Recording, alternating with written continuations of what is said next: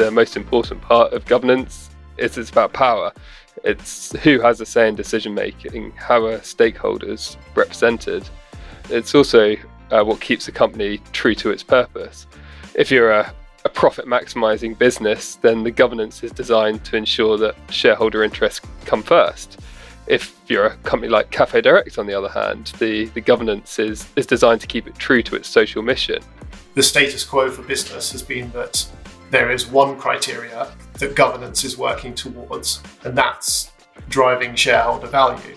This idea that a business is really only there to create profit and create as much profit in the shortest possible time. And I think that paradigm has really led to this reality in which business has contributed to some of the kind of big environmental and social challenges that we have today. Hello and welcome to Building Better Business, the podcast that explores how business can shape our world for the better and how we can all help. Today's episode is really important. We're going to focus on how business governance can make a huge difference to not only society and business, but also how we can save the planet. We're going to look at what is business governance and why making it at the heart of a socially and environmentally sustainable system. We're also going to look at what good governance is and what bad governance has been and the impact it can have. I'm delighted to have three very special guests today. Firstly, we've got Lebby Gabrielle Hudson, who is in Tanzania from a tea cooperative called RSTGA. And Lebby is also on the board of Cafe Direct. Fantastic to see you, Lebby. Thank you very much, John. I'm also happy to join. Secondly, we've got James Ghaffari, who is the Director of Growth and Product at B Corp. B Corp is a certification given to a business that meets high standards of social and environmental performance and accountability. And great to have you here too, James. Thanks for having me. Yeah, great to be here. Thirdly, Alex Maitland, who is the Inequality Policy Advisor from Oxfam International. Good to see you here, Alex. Thanks for joining us. Thanks for having us, John. I think firstly, for those listening to the podcast, it'd be great to hear from you about, what is the definition of governance effectively and why is it so important for the way a business works. And James, should we start with you?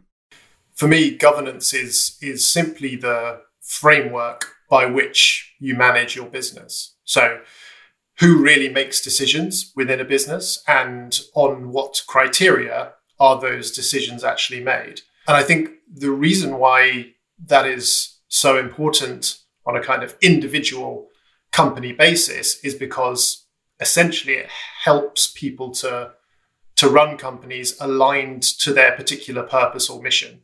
So based on that criteria, what is the purpose and mission of the company?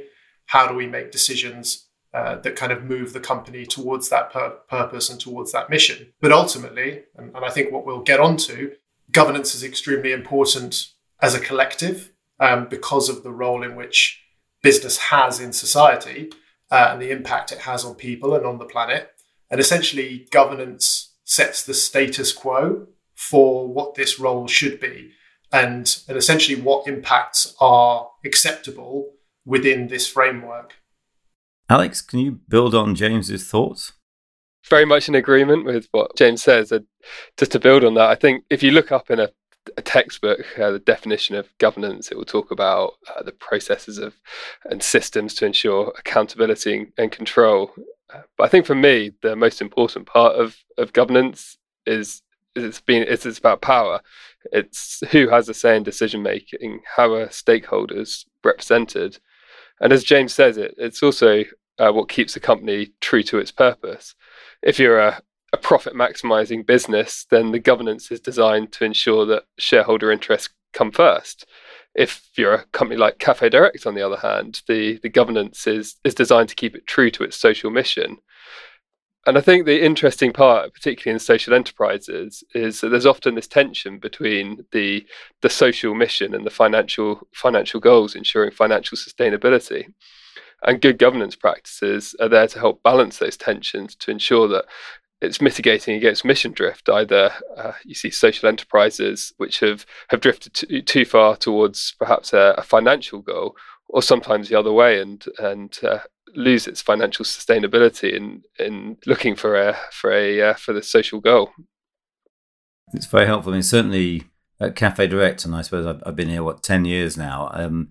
You get very used to a very well governed organisation, and then being part of B Corp and social enterprise, you also get to have a community of businesses that are striving to have the best governance possible. And I mean, at Cafe Direct, I always say to people, it's quite heavily governed for the size of commercial organisation it is, but for the size of impact organisation it is, that's incredibly important to us. And we have very explicit articles of association, which we have adapted to make sure they're consistent with B Corp as well. But also within the way that we work, we have a construct called the Guardian Share Company, which both Alex and Lebby are on. And I think that is quite a remarkable part of the governance structure to ensure that we don't get any mission drift whatsoever. For us, it's been phenomenally important. It makes the job of running the business in a way that delivers for its stakeholders and against its mission much more straightforward. So I think the work that B Corp is doing to change the ecosystem is phenomenally important.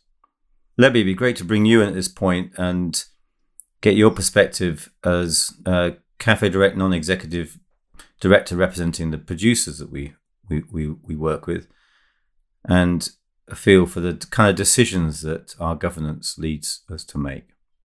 The governors must make decisions, and the decisions made by governors is not their personal decision, can also affect others, can also touch other people's life or other issues going on around them, natural environment, whatever. But they make decisions for themselves, for the people, and basically for the people. The next thing is, what do they do on top of making decisions? Governors do oversee. They are overseers. They have to oversee if their decisions are being implemented the way they were decided before. And they do evaluate. This evaluation is to see if their decisions are really serving what they were intending to, but they evaluate in order to come up with the grounds to make new decisions or to improve the existing decisions.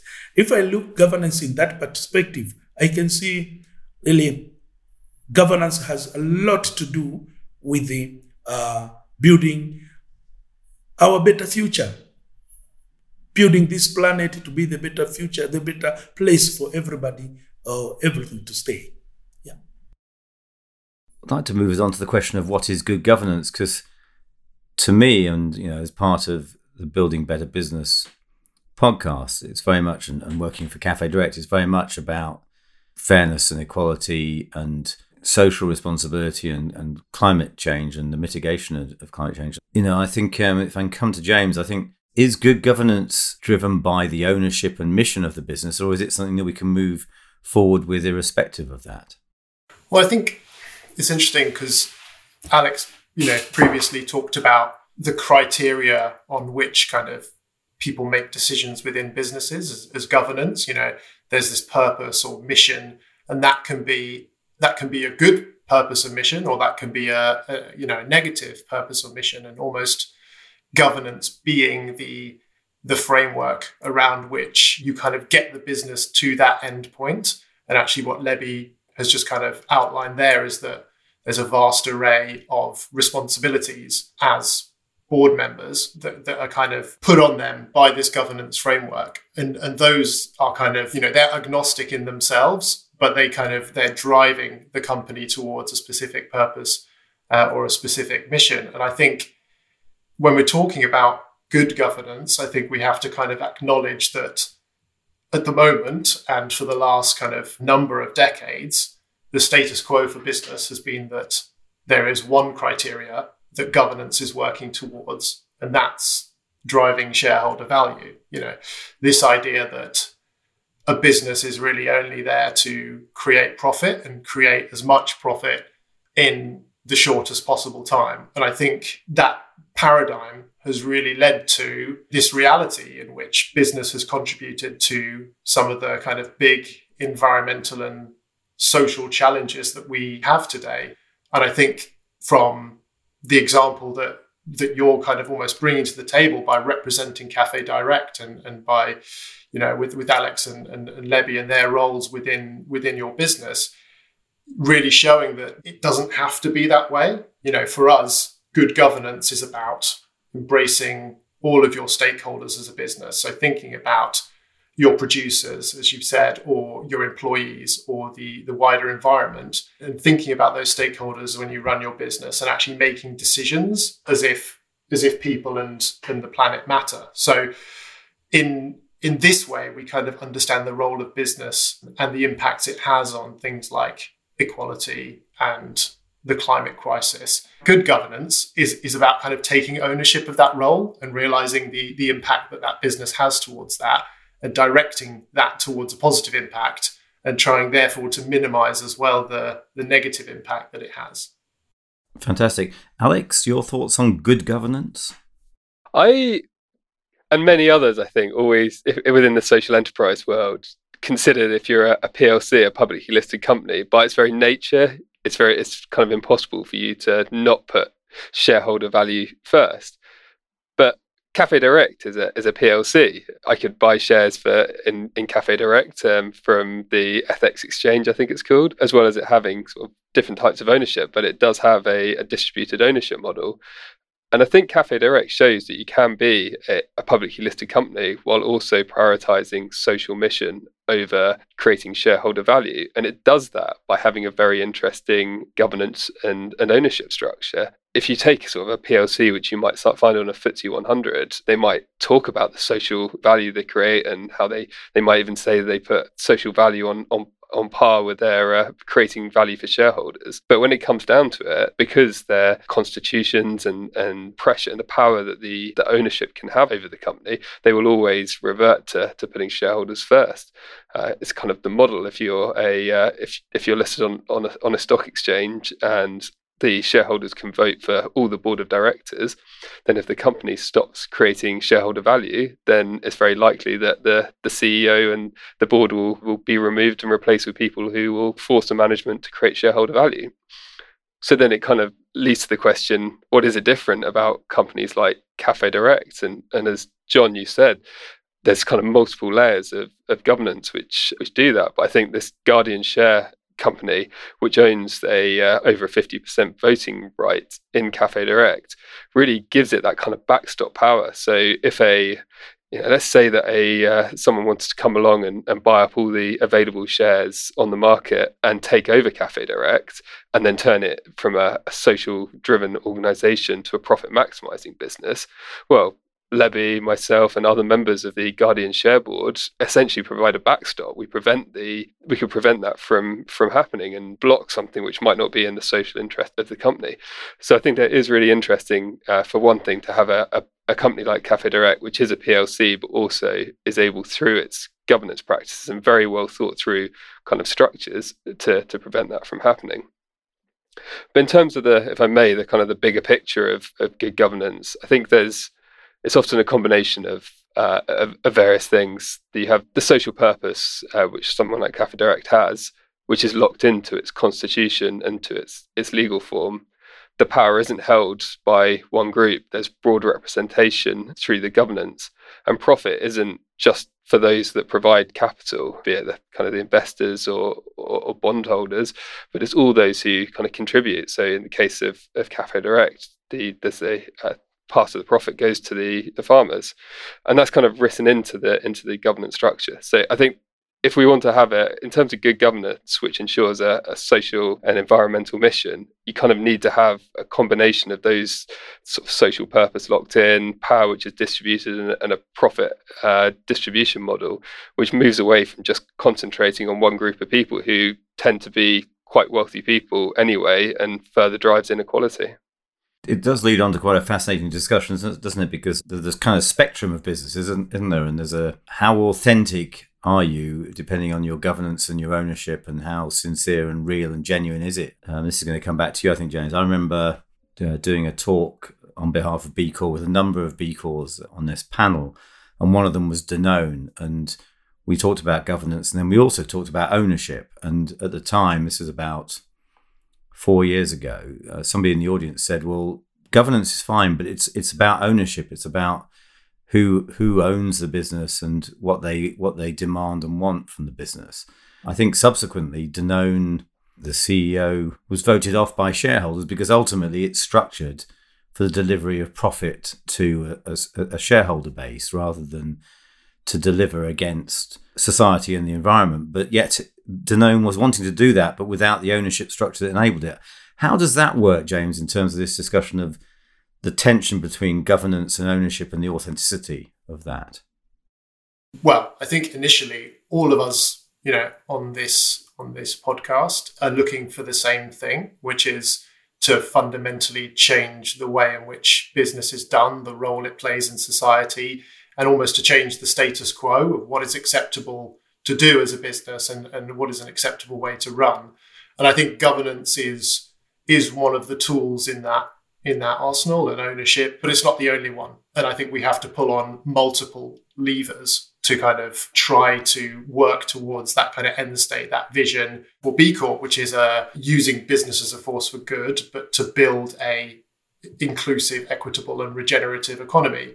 And I think the kind of through that lens, the Danone example you gave is really interesting, because we have to think then about how cultural change and governance are working together. So there's obviously a legal framework and there's regulation, and those are the things that are kind of defining the governance in this instance. And then there are kind of behaviors within businesses that dictate how people respond to this regulation. We're constantly seeing the way in which kind of people within business circumvent regulation for bad or go beyond regulation for good. And I think that's kind of where, in this instance, cultural change kind of needs to pick up the slack that's maybe left by a kind of a vacuum of governance. And so these behaviors within the business are set really by the expectations that people have of business, the people like customers or suppliers or investors or employees.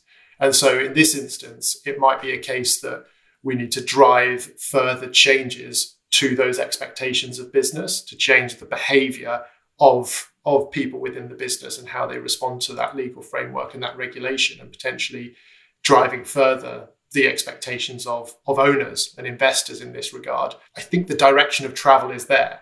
Certainly from what I've seen over the last few years, the direction of travel in terms of what those expectations are, those kind of cultural expectations of business is certainly changing, whether it be kind of in customers' mind, employees' mind, and investors' mind, or in the kind of mind of the public at large.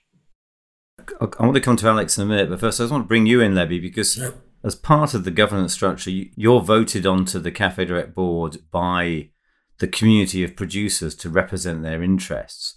And I just wondered, you've been doing this now for 6 years, I think, 2 terms. And how do you see the impact that representing producers has on the decision-making of Cafe Direct?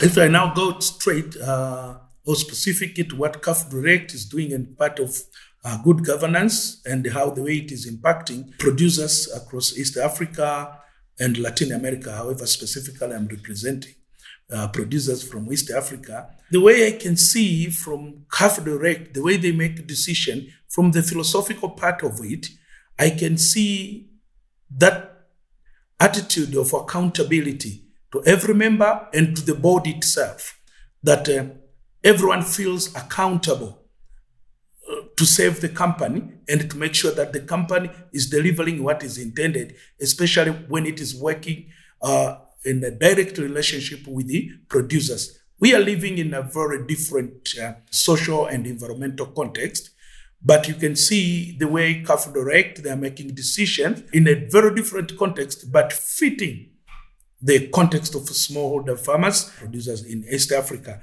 Therefore, you can see that level of accountability. But on top of that, I can see transparency.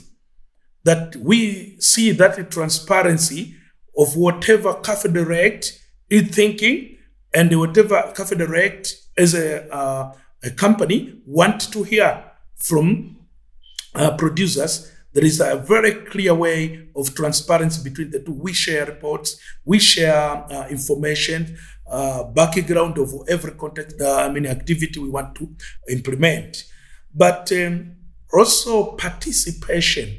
You see people in the company from the board members themselves, but also the staff, they are really participating in the day-to-day endeavor of the producers in East Africa, either direct as a Cafe Direct, but also by funding Producer Direct, which is really working together with the producers to address their social and environmental impact. And now we are even moving into helping producers in a business arena. On top of that, also you can see that democratic way of handling things, that freedom of everyone to speak, to contribute, to really give insight, and to feel that is respected, or she's respected with the way you are giving your feeling or your thought. That has been having a very big impact to the producer organization. We have changed a lot the way we are managing our organization in order to fit with the other people, so as we can work together to minimize challenges and conflict. And this we have been learning from the way Cafe Direct is implementing.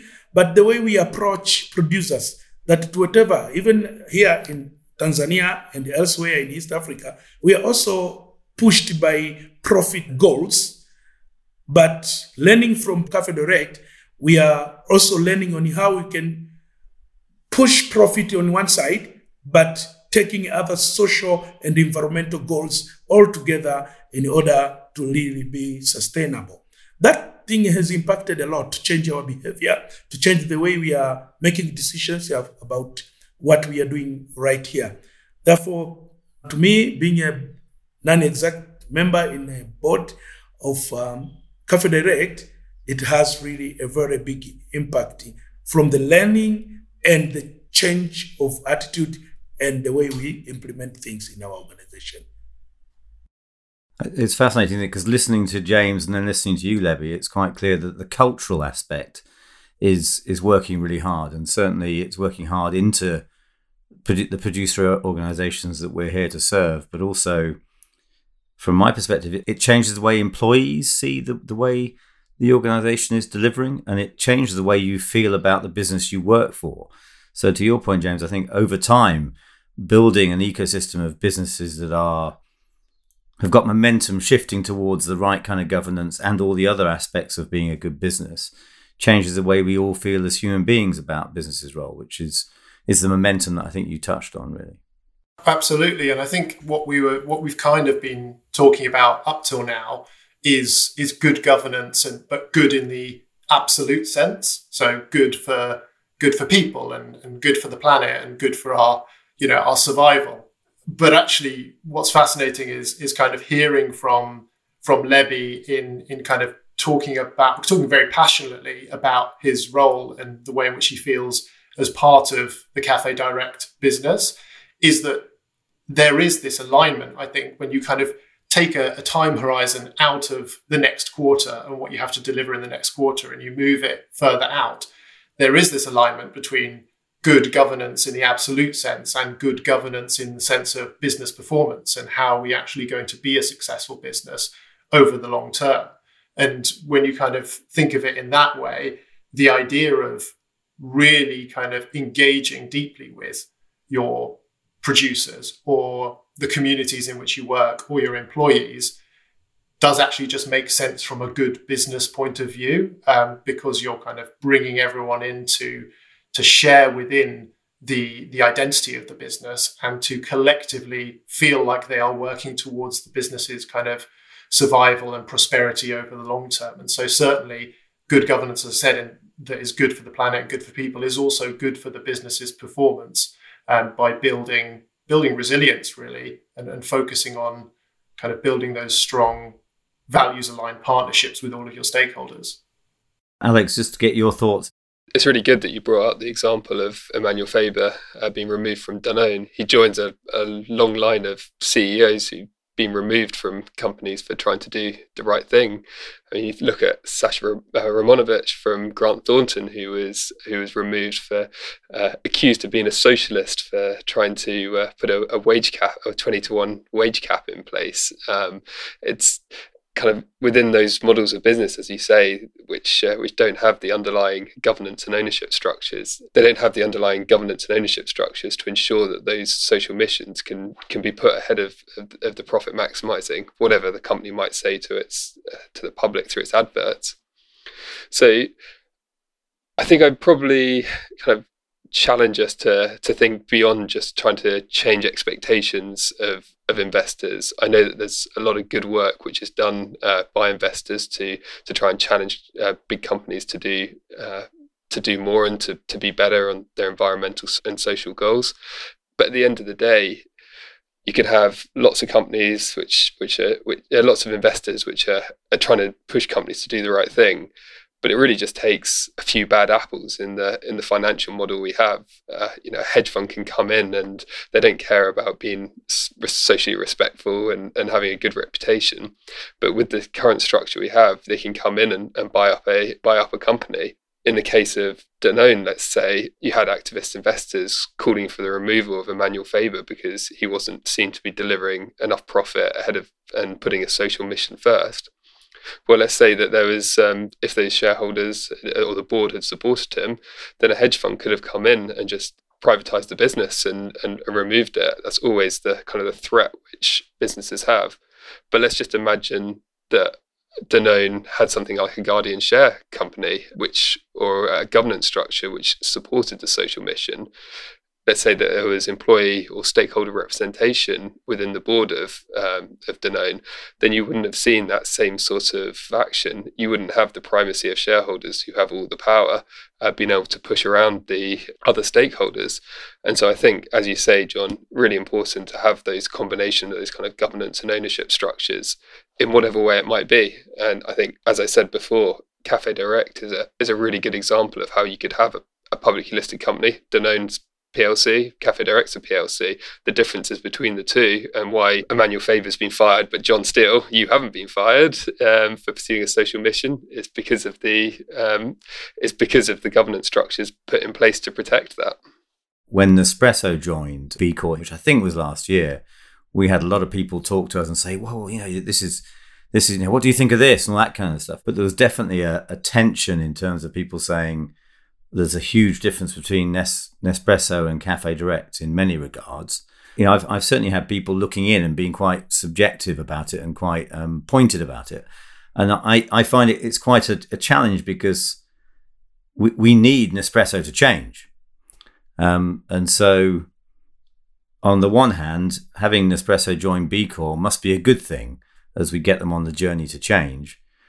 But yet many people look at it and go, how can that really be? I've never answered the question to me, but I've got somebody from B Corp here today. I mean, this question, you've rightly kind of pointed out that Cafe Direct and Nespresso are very different businesses. And this question really is about the role of all different types of companies, types of businesses in the movement and the diversity of those companies. So we've talked a little bit about the scale of the challenge. And I've outlined a little bit about kind of what we are intending to do with the B Corp movement, the idea of driving cultural change in the UK and globally as to what is expected of business, and also to driving a fundamental regulatory reform of the legal structure here in the UK. And so those are kind of quite big ambitions. And ultimately, we need actors at scale to kind of create change that we need. These questions, I'm sure, as you've articulated there, are very complex and the answers aren't always clear cut. But I believe, myself, that kind of different types of companies, as you've outlined, can exist within the same system. Acknowledging that companies start from different places and they play different roles within the B Corp movement. So, companies with deep purpose at their core, can show us what's possible, and they can kind of demonstrate innovative business models or innovative governance frameworks, as we talked about today, that can be an inspiration to others and actually show kind of the art of the possible. Whereas larger companies, more complex companies, perhaps can bring their influence to bear by improving their performance and obviously the impacts that has at scale, but also by inspiring other companies of that size to be part of the B Corp movement and actually to move the status quo of what business is for and the role it plays in society. So yes, everyone meets minimum standards, and it's about kind of getting across them is not easy, but also there are those that have gone far beyond those standards. And we want to progress companies along this spectrum. So, ultimately the urgency of the problem means that we do need to get kind of everyone on board so that change can be as swift as possible. Personally, I'm not sure it's particularly helpful for a consumer who goes into a supermarket and sees similar labelling on both a Cafe Direct and an Nespresso. They both see the B Corp certification on there. And I think Nespresso probably gets a lot more value out of its association with Cafe Direct than Cafe Direct might out from Nespresso. And for me, okay, there's a kind of the rate which Nespresso gets, I presume, at least 80 points in their certification. And so, yes, they should be getting the B Corp certification. However, I'd be interested to know, like, Nespresso are planning on that continual improvement as James describes. But more fundamentally, if we just particularly talking about B Corp, I think it does maybe raise the question, especially in this case, of how a subsidiary can be certified while its parent company isn't. So of course with B Corp, to get certification requires a change to the constitution which puts profit and social purpose on an equal footing. But how can it be the case that Nespresso in this case is doing that while its parent company Nestle are very much a profit maximizing business, which their main mission is to maximize profit for shareholders? And I find those tensions between a subsidiary whose parent company has got a completely different purpose doesn't quite add up to me. Danone, for instance, of course, was certifying its different subsidiaries as B Corps, and James, correct me if I'm wrong, but it may have got its as an organisation as a whole, its B Corp certification. Unilever obviously have different business groups, subsidiaries which have B Corp certification. Like I think Ben & Jerry's is probably one of the examples, but Unilever as a whole is still a kind of a profit maximising company. I think it's a good point. I think certainly, as I said before, a lot of these, tensions and challenges are not easy, and the answers are sometimes kind of complex. But I think what we're trying to do with the B Corp movement is in some cases, set the bar significantly kind of high, such that a number of businesses have to change fundamentally to be part of the B Corp movement, and the majority of businesses, beyond the ones that are really, really purpose-driven at their core, have to make significant changes to become B Corps. But then also creating a system and a movement in which you can kind of inspire others, and that can be a big business joining, improving their impact, and inspiring peers at the same size as them, and kind of building the movement in that way. Or it can be a business within a group structure that are kind of have moved towards that kind of B Corp status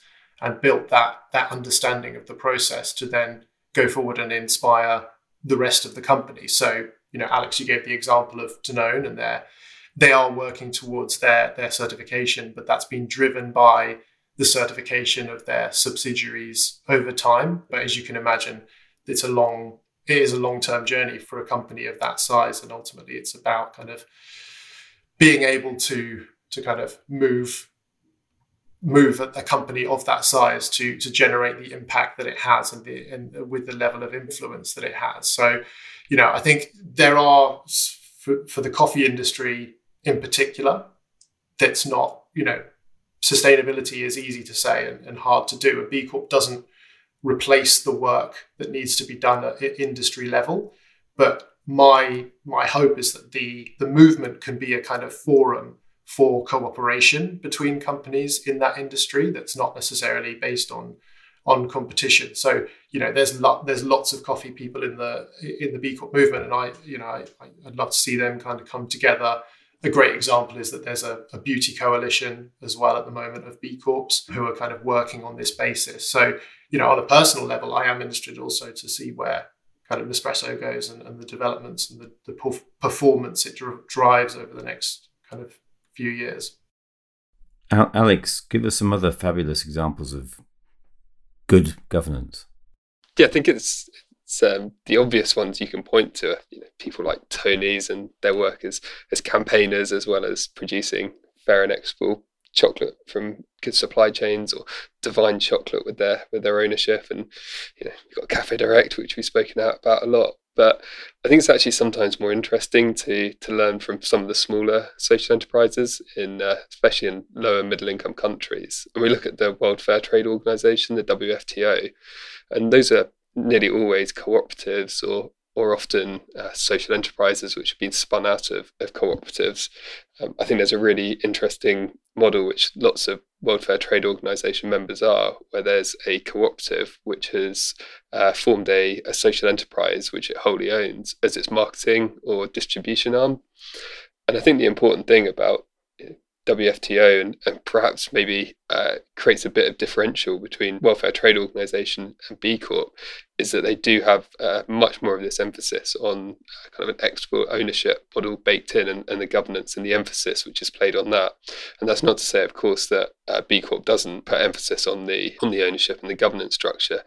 But very much, if you're a WFTO member, then you have this social mission not only baked into your constitution, which you might with a B Corp, but very much so within the governance and within the sort of the governance and the representation and the ownership. So things like having to have stakeholder representation on boards and profit distribution, which goes to the people who your social mission is trying to support, is core to WFTO. And so, yeah, I think from the conversation we've had, it's clearly an essential thing that drives business behaviour and the consequences of bad governance and businesses which pursue just a profit maximising structure. This gaping level of inequality that we see and environmental destruction by fairly small number of corporations that dominate the economy. I really welcome the work that's been led by B Corp to try and transform some of the legal frameworks. And I think it's important to remember that the governance is one part of the economic system that we have that drives this kind of behaviour and this inequality. And so if we can do things like transforming the behaviour of directors and ensuring that they are putting social mission alongside a financial one, that would be a really good first part, particularly in the UK. But we also need to think more deeply about how companies are traded and owned and how things like the stock market operate, so that it all goes hand in hand. Thanks to our guests today for a great conversation, and thanks to you, our listeners, for joining us. And please make sure you rate and subscribe on the listening platform you use, as it really does help us to spread the word about the podcast.